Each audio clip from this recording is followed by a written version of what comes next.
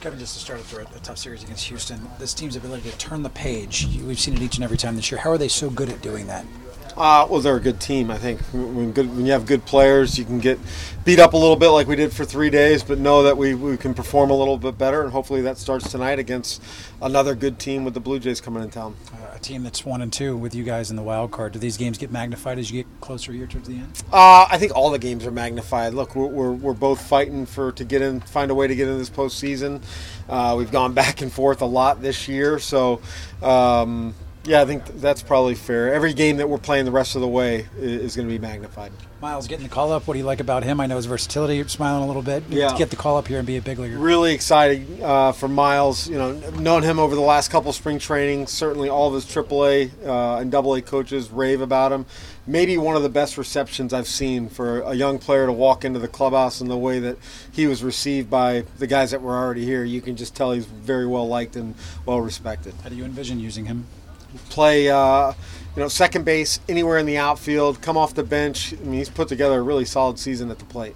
I think he's still some bases, too. Yeah, I think he's 23 or 26, something like that. So that it just tells you he knows what he's doing. So he can factor in many, many ways, especially, with these games being tight a lot. You need that extra speed on the bases or that big at bat that can put a ball in play. I think we would feel confident with him doing that. Right. Appreciate his career track a little bit. Oh, very much. Early on, just kind of going through it, and in the last couple seasons, he's really done some good things. Will Bradley talked to Chad Mottola, and I talked to Brady, and they just raved about his presence in the lineup.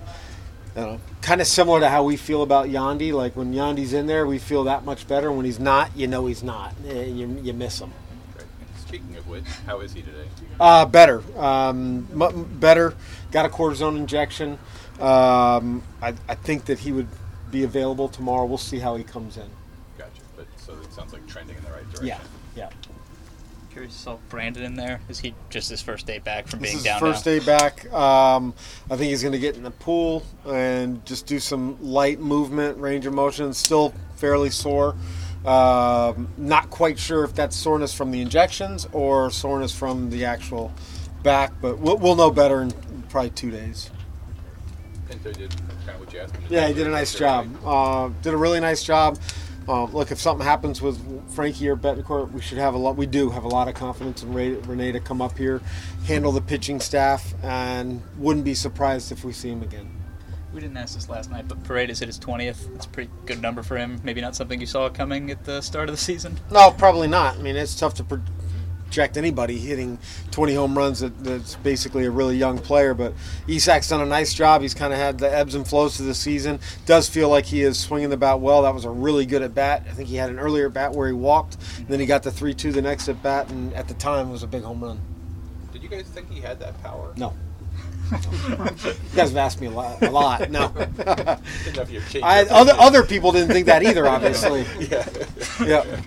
I wanted to ask you quickly about David because he just is really enjoying playing these big, meaningful games. He hasn't done a lot of that in his career. How have you enjoyed having him around this clubhouse? A lot. He's brought some leadership, some energy, good at bats. He likes to play. I think he's been a very good example for our group of position players. Yarbs has had some wild fluctuations in performances.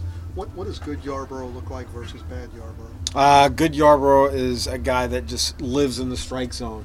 He's got to trust in his ability to get the ball over the plate and stay in there consistently.